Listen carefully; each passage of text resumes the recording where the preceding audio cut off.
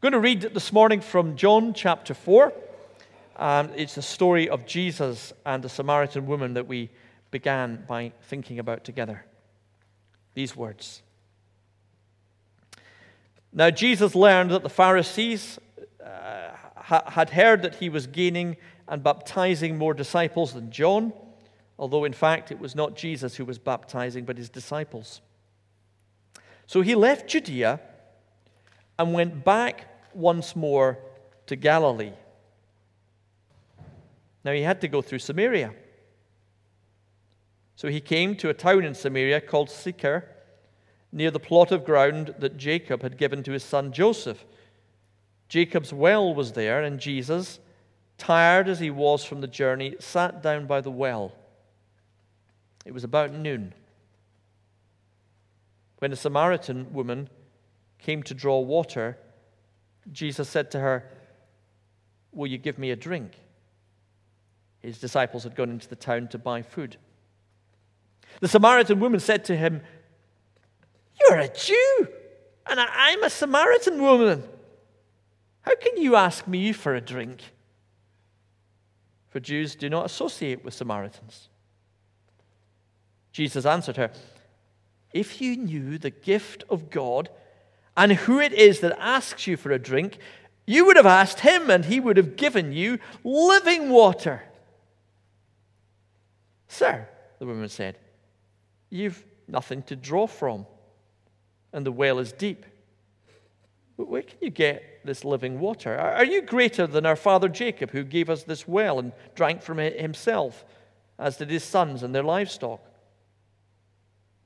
Jesus answered, "Everyone who drinks this water will be thirsty again, but whoever drinks the water I give them will never thirst. Indeed, the water I give them will become in them like a spring of water welling up to eternal life."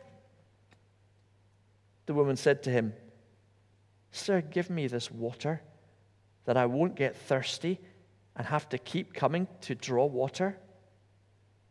He told her, "Go, call your husband and come back." I have no husband," she replied. Jesus said to her, "You're right when you say you have no husband. The fact is, you have had 5 husbands, and the man you now have is not your husband. What you have said is quite true." "Sir," the woman said, I can see that you're a prophet. Our ancestors worshipped on this mountain, but you Jews claim that the place where we must worship is Jerusalem." "Woman," Jesus replied, "believe me, a time is coming when you will worship the Father neither on this mountain nor in Jerusalem. You Samaritans worship what you do not know. We worship what we do know, for salvation is from the Jews. Yet a time is coming, and has now come, when the true worshippers will worship the Father in spirit and truth, for they are the kind of worshippers that the Father seeks. God is spirit, and his worshippers must worship in the spirit and in truth."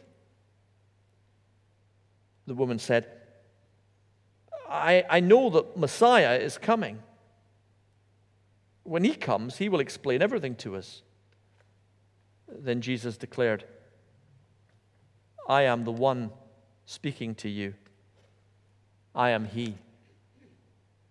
Just then his disciples returned and were surprised to find him talking with a woman. But no one asked him, "What do you want?" or "Why are you talking with her?" Then leaving her water jar, the woman went back to the town and said to the people, "Come and see a man who told me everything I've ever done. Could this be the Messiah?" They came out of the town and made their way towards him. And then at verse 39, many of the Samaritans from that town believed in him because of the woman's testimony. He told me everything I've ever done." So when the Samaritans came to him, they urged him to stay with them, and he stayed 2 days. And because of his words, many more became believers. Amen. And thanks be to God for his word.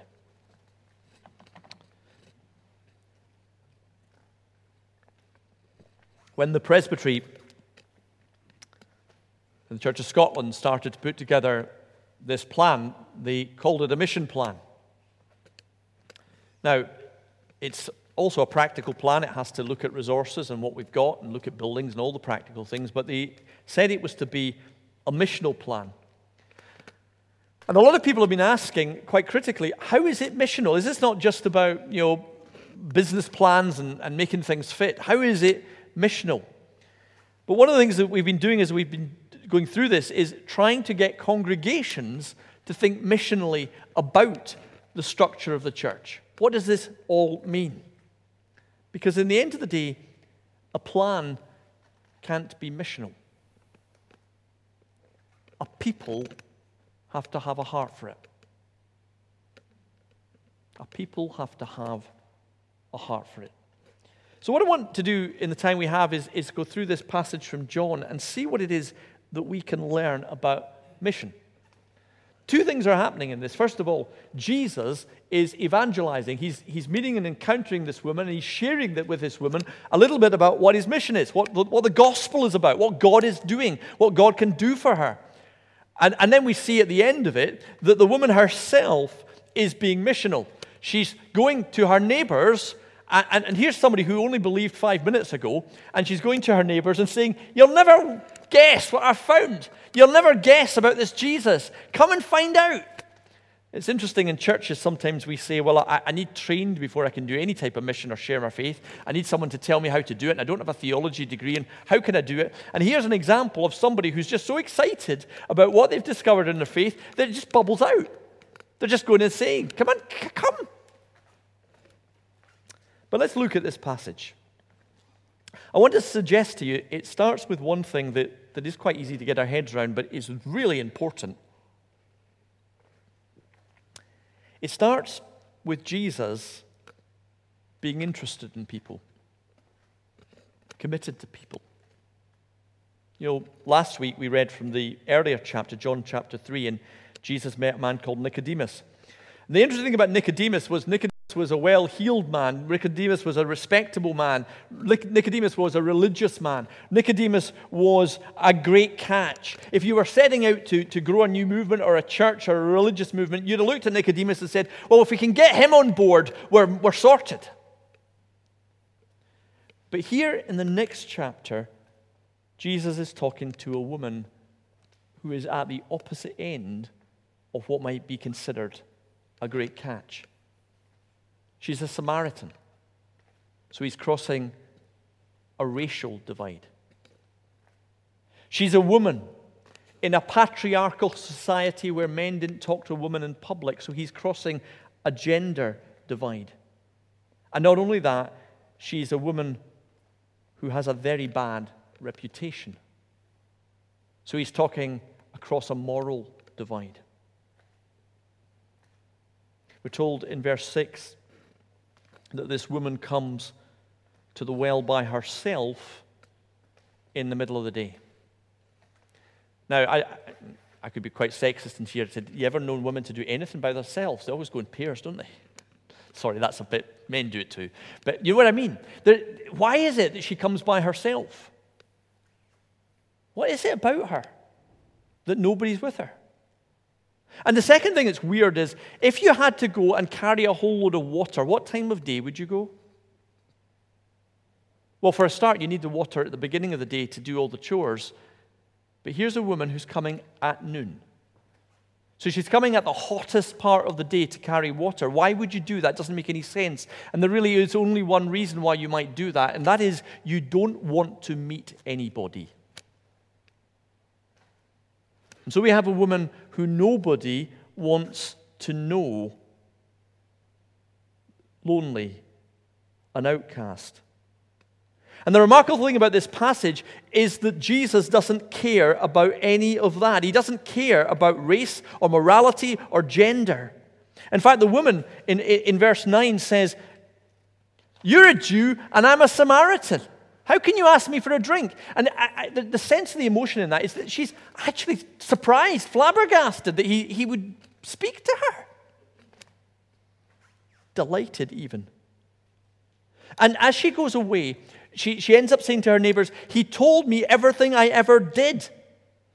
She's not just saying, well, I went and I met this religious man and he gave me a tract and he told me the good news of the Bible and he asked me to read a book and come to church.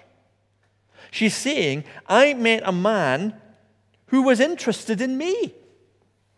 He knew all about me. He knew who I was. He was interested in my life and the brokenness of it. And it wasn't an obstacle. It was actually something he cared about. And that seems to be what excited her.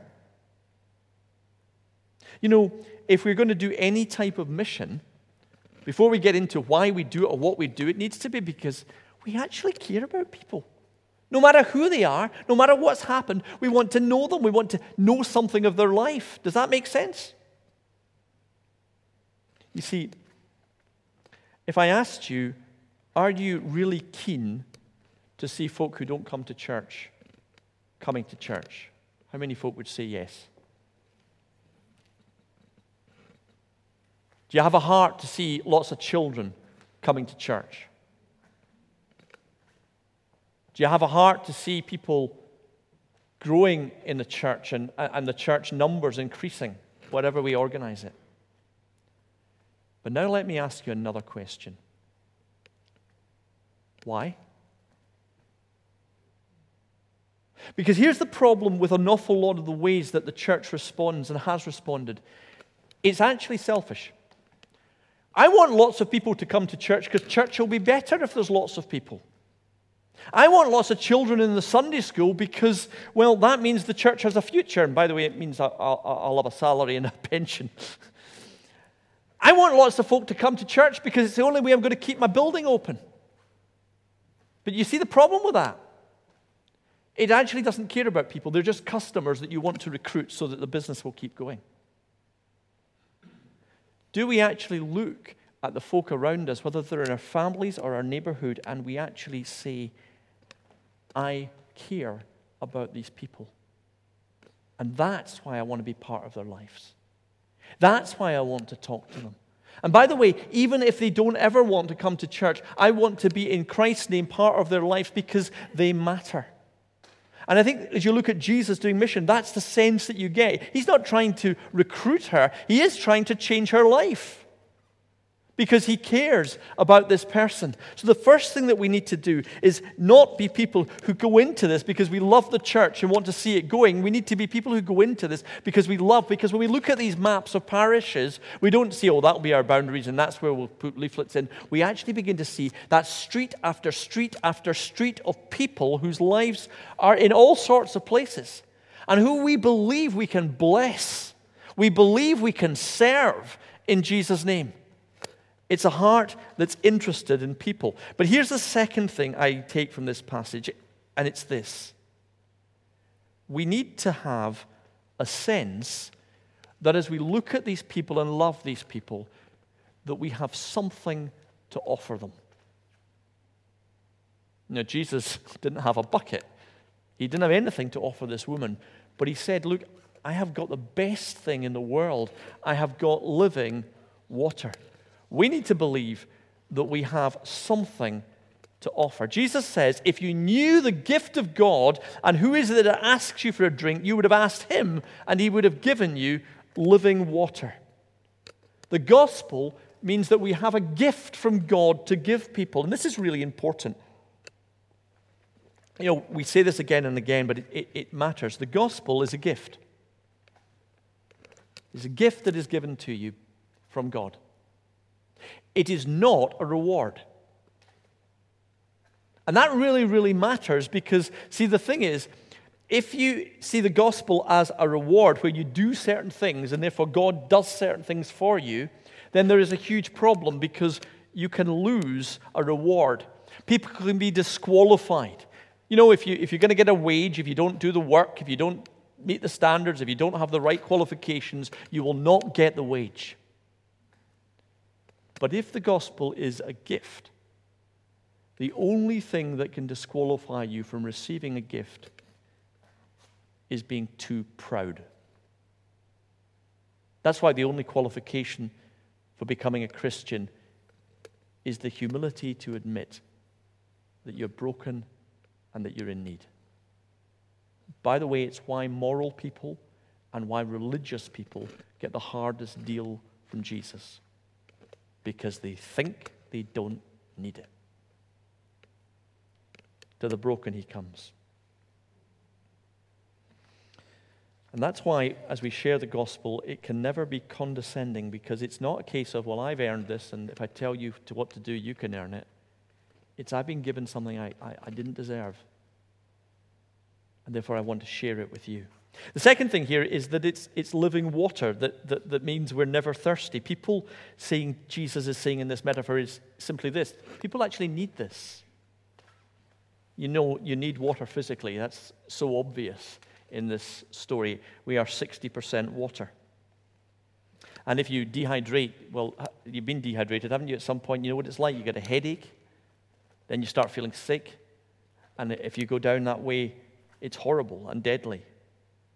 And what Jesus is saying as he describes the gospel as living water is this: our souls crave something. We have within us a spiritual thirst. And God wants to meet that spiritual need, but not just meet that spiritual need. He wants to give you living water, water that is bubbling over. That's back to John 10:10. I will come that you might have life, and life in all its abundance. You might have and be satisfied and have this life. You might marvel and experience it.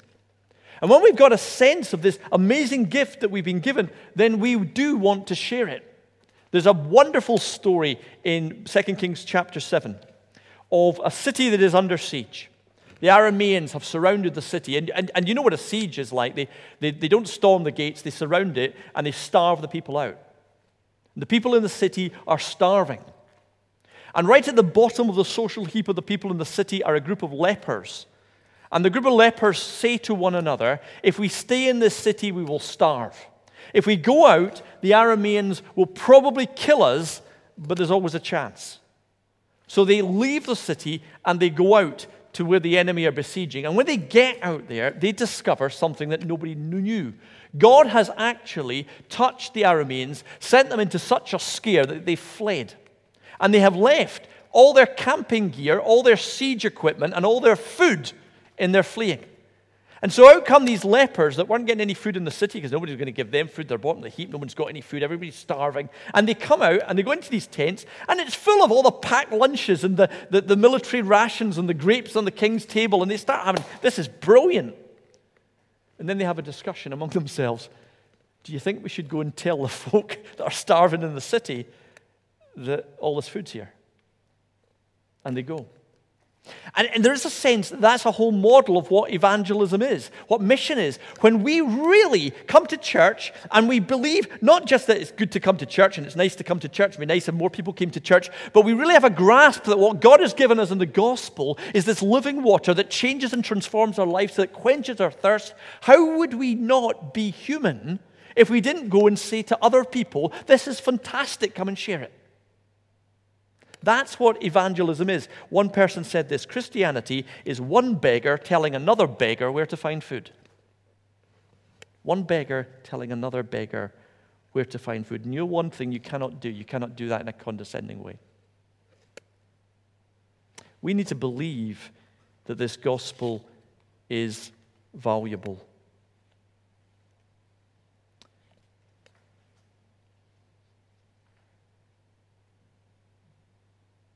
You know, when the woman is told all of this, she says to Jesus, give me this water. And this is one of the oddities of this passage. You go back and read John 4, because it does strike as a bit odd what Jesus says when she says, give me this water. He says, go and get your husband. Now, at face of it, that seems both sexist and extremely rude, actually, because he knows that that's going to be a very sensitive issue with her. Go and get your husband. And what that reveals is that Jesus says to her, I know that you've got no husband, but I know more than that. I know that you've actually had a whole load of men in your life. What is Jesus saying here? Well, Well, I think he's saying this. You have a thirst, a spiritual thirst, that every single person has, that I will meet with this water, this gospel. But how are you trying to satisfy that sense of need in your life right now? And this particular woman is doing that with a whole string of relationships that are not working for her. Now, I know I have a bit of a problem because when I get thirsty, is anyone else like this? I sometimes mistake it for hunger. So I go and eat too much. Does anyone else find that? That actually, sometimes when you think you're hungry, if you take a glass of water, the hunger goes. And why that is because we have this signal that says, I have a need. And if we don't identify what the need is, we begin to fill with something else to try to get rid of that feeling of thirst. And I think what Jesus is saying here is that we all do that with our lives. We have this deep need within us, this deep need to know that we're loved by God, this deep need to know what the meaning of life is. But what happens is when it's not met with that living water of the gospel that God intended to give us from the beginning, we begin to stuff our lives full of other things. This woman, it seemed to be a whole string of relationships. For us, it might be work. It might be a sense of achievement. It might be trying to have a pristine house. It might be a hobby. It might be drugs or alcohol or any number of things, some of which are dangerous and some of which are good things. But what we're trying to do is stuff ourselves so that that deep need that we feel that doesn't seem to ever be met is met in these things. Jesus says, I will give you something that is even greater. We need to have a confidence of this, that what the world needs is Jesus Christ. That's why we share it. It's not because we want people in the church. It's not because they might enjoy the singing or the coffee's wonderful or it would be good for them or it would give them a self-help in life or whatever. It's because we are designed with this hunger for God. And we need to believe, because we've experienced it ourselves, that this is the best thing we could give for people if we really loved them. We could bring them and introduce them to this Jesus. Paul says, I have complete confidence in the gospel, for it is the power of God to the salvation of all who believe. Complete confidence as I share this. This is my motivation. This shapes who I am and what I'm about. And the third thing from this passage, very briefly, is that everything points to Jesus. The woman, verse 19, when he starts to tell her all these things about his life, says, I can see you're a prophet. And then she changes the subject and she starts having a theological discussion with him about whether we should worship in Jerusalem or whether we should worship in where the Samaritans worship. And, folk do that, don't they? And what she's doing at that point is deflecting. She's trying to distract from this whole idea of what God's about to. Well, let's talk about theology. Let's talk about temples and churches and all the rest of it. And we do that as well. The amount of time that we will spend on this mission plan compared to actually talking about the good news of Jesus we need to share. The amount of time we will spend trying to work out what styles of music we should use in a church. Should they be modern? Should they be old? I don't know how many hours I've spent having debates about that in churches over my time. Instead of talking about how do we get an experience of God's grace and share it. The amount of time we will spend on church buildings and architecture. One of the reasons that we need a mission plan at the moment is to get rid of a whole lot of buildings. And the reason for that is because otherwise we're going to spend our whole time fundraising and trying to keep buildings afloat. That's not the gospel. It's all about Jesus. And it's interesting as this woman goes and shares what she has found. She doesn't go and say, I've met a man, and by the way, we had a great theological discussion, and I've learned a few things about my life and all the rest of it. She goes and she says, come and see a man. I've met Jesus. I don't quite know what he's about yet, but I've met this man. That's what it was about. It was about what he was offering. And let's talk about that. Other religions will say there is a way to go. And the founder of the religion comes and tells you the way to find God. But in Jesus, God says, I have come to find you. That's why the gospel cannot be our way to God. It can only be the way to God, because it is God come to find us. And Jesus says the time is coming where it won't matter whether you have temple or priests or anything else. The day is coming when we will know what this is all about. And when he uses that term, the day or the hour is coming, he's referring to the cross. The place where Jesus took on all that was wrong, where Jesus says on the cross, I thirst. Which wasn't just that he needed some wine brought to his lips. It was much deeper than that. He was taking on everything that was lacking in us, everything that was wrong about us, everything that was sinful about us, that he might give us in him this living water that would spring to eternal life. That is what we have. And that is why we need to be missional, not to preserve the church, but because this world that we are called to love so needs Jesus Christ. Let's pray.